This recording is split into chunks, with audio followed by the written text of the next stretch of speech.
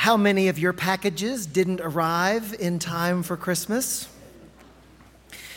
In our house, we watched online as one present went from Texas to Missouri to Iowa to Tennessee before we finally got the notification that it wasn't going to make it to us before the holiday. We got our hopes up when it left a facility not only a few hours from here, but then were confused and ultimately disappointed as we saw it inexplicably move further and farther away from our house. You can get a degree in supply chain management, but it won't help you get your packages on time. For reasons other than presents, I've been looking forward to this Christmas for about 21 months. Last year, we weren't able to gather here inside. The best we could do was encourage people to watch online and then drive down and line up on East Avenue on a cold night, file into this holy space, one household at a time, receive communion before driving back home in the dark. It was a wonderful night, and I was so thankful to see all those people I hadn't seen in months. But it wasn't the same. So much was missing. So many were missing. As I drove home after last year's midnight mass, I just knew that this year's celebration would be different. Thankfully, it is different. We are here together. We are singing together. We are celebrating together. But not all of us. The timing of this Omicron variant could not have been worse, could it?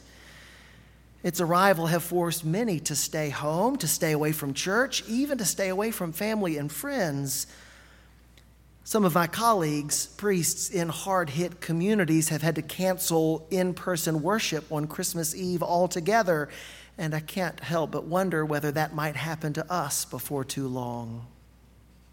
Many of you have canceled Christmas dinners and trips to see loved ones. A year ago, I imagined something different for us. This Christmas was supposed to be better, and it is better, but it still isn't quite what I imagined. It still isn't perfect. In those days, Luke tells us, a decree went out from Emperor Augustus that all the world should be registered. The emperor could do that whenever he wanted. He could order people all over the world from one place to another in order to be counted. There wasn't anything that Mary and Joseph could do about it. It didn't matter that she was 9 months pregnant. It didn't matter that they would have to travel for days down 70 miles of dangerous roads to get to Joseph's ancestral village. It didn't matter whether anyone living there would have room in their house for this young expectant couple when they arrived. So imagine what that couple felt. Imagine what they felt when they heard about that decree and they counted the weeks and realized how far away from home they would be about the time she was supposed to give birth. 9 months pregnant is a terrible time for any woman to be traveling. And in many ways, this was a terrible time for the Son of God to be born. And so it was, Luke tells us, that while they were there, the time came for her to deliver her child. Literally, the days were fulfilled. They were accomplished. What a great way of letting us know that timing had something to do with it.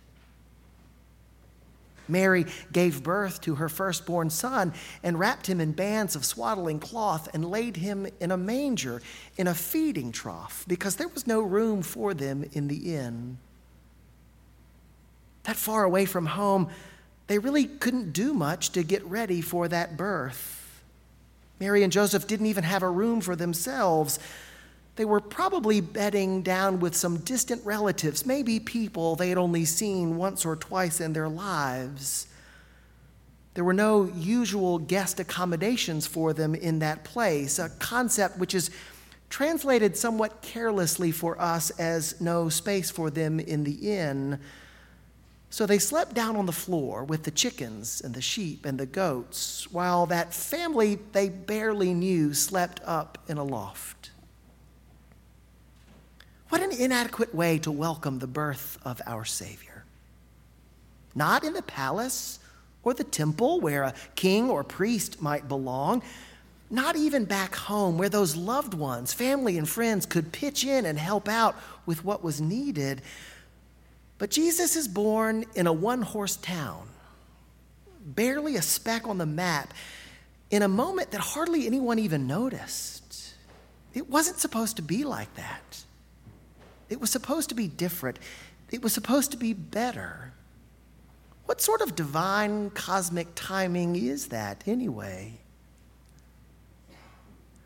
But God's sense of timing has the power to disrupt our lives and surprise us in the most wonderful ways just when we need it most. Because of the intrusion of that emperor's decree, Jesus was born not in Nazareth, but in the city of David. And yet, when we think of the city of David, usually we think not of Bethlehem, where the shepherd boy grew up, but in Jerusalem, where he ruled and reigned as king. Yet God interrupted human affairs in a way to make sure that the Savior of the world, that the King of Kings, would become to us as much a faithful shepherd as a mighty ruler. Think about the ones to whom this good news was shared with first anyway. Instead of announcing the birth of this baby to family and friends, for whom this would certainly be a wonderful local affair, God made sure that the first to hear of it were some anonymous shepherds, some strangers in a nearby field whose adoration of the Christ child was as rough and uncouth as their lifestyle. But God knew that this birth needed more than a local small-town celebration, and yet God knew not to reveal that news to princes and rulers, but to a bunch of meek and lowly shepherds. They become the ones who carry the angel's message out to the world. Knowing what we know now about Jesus, the friend of sinners and outcasts, could this news have been shared any other way? In many ways, that first Christmas couldn't have come at a worse time. It came at a moment when earthly powers seemed to be in control of how history unfolded, and when that control seemed to run counter to God's perfect plans. Yet we now recognize the ways in which God made sure that this birth took place in a way that could not have been more perfect.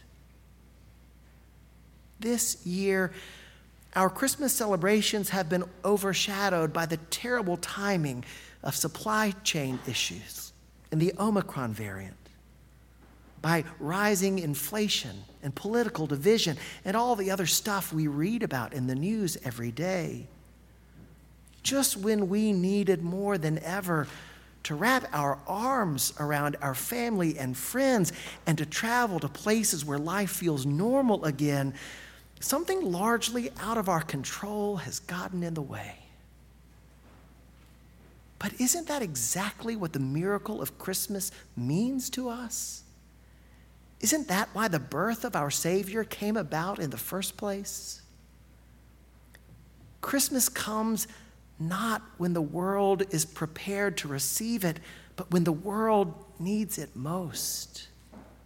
Jesus is born not when it fits into our plans, but when God knows that our sense of timing needs disrupting.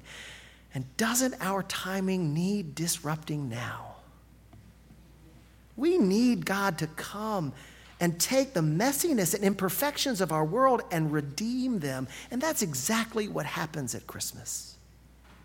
In Jesus, God comes and saves those whose lives aren't perfect, whose plans are falling apart, whose need for love and connection are most profound.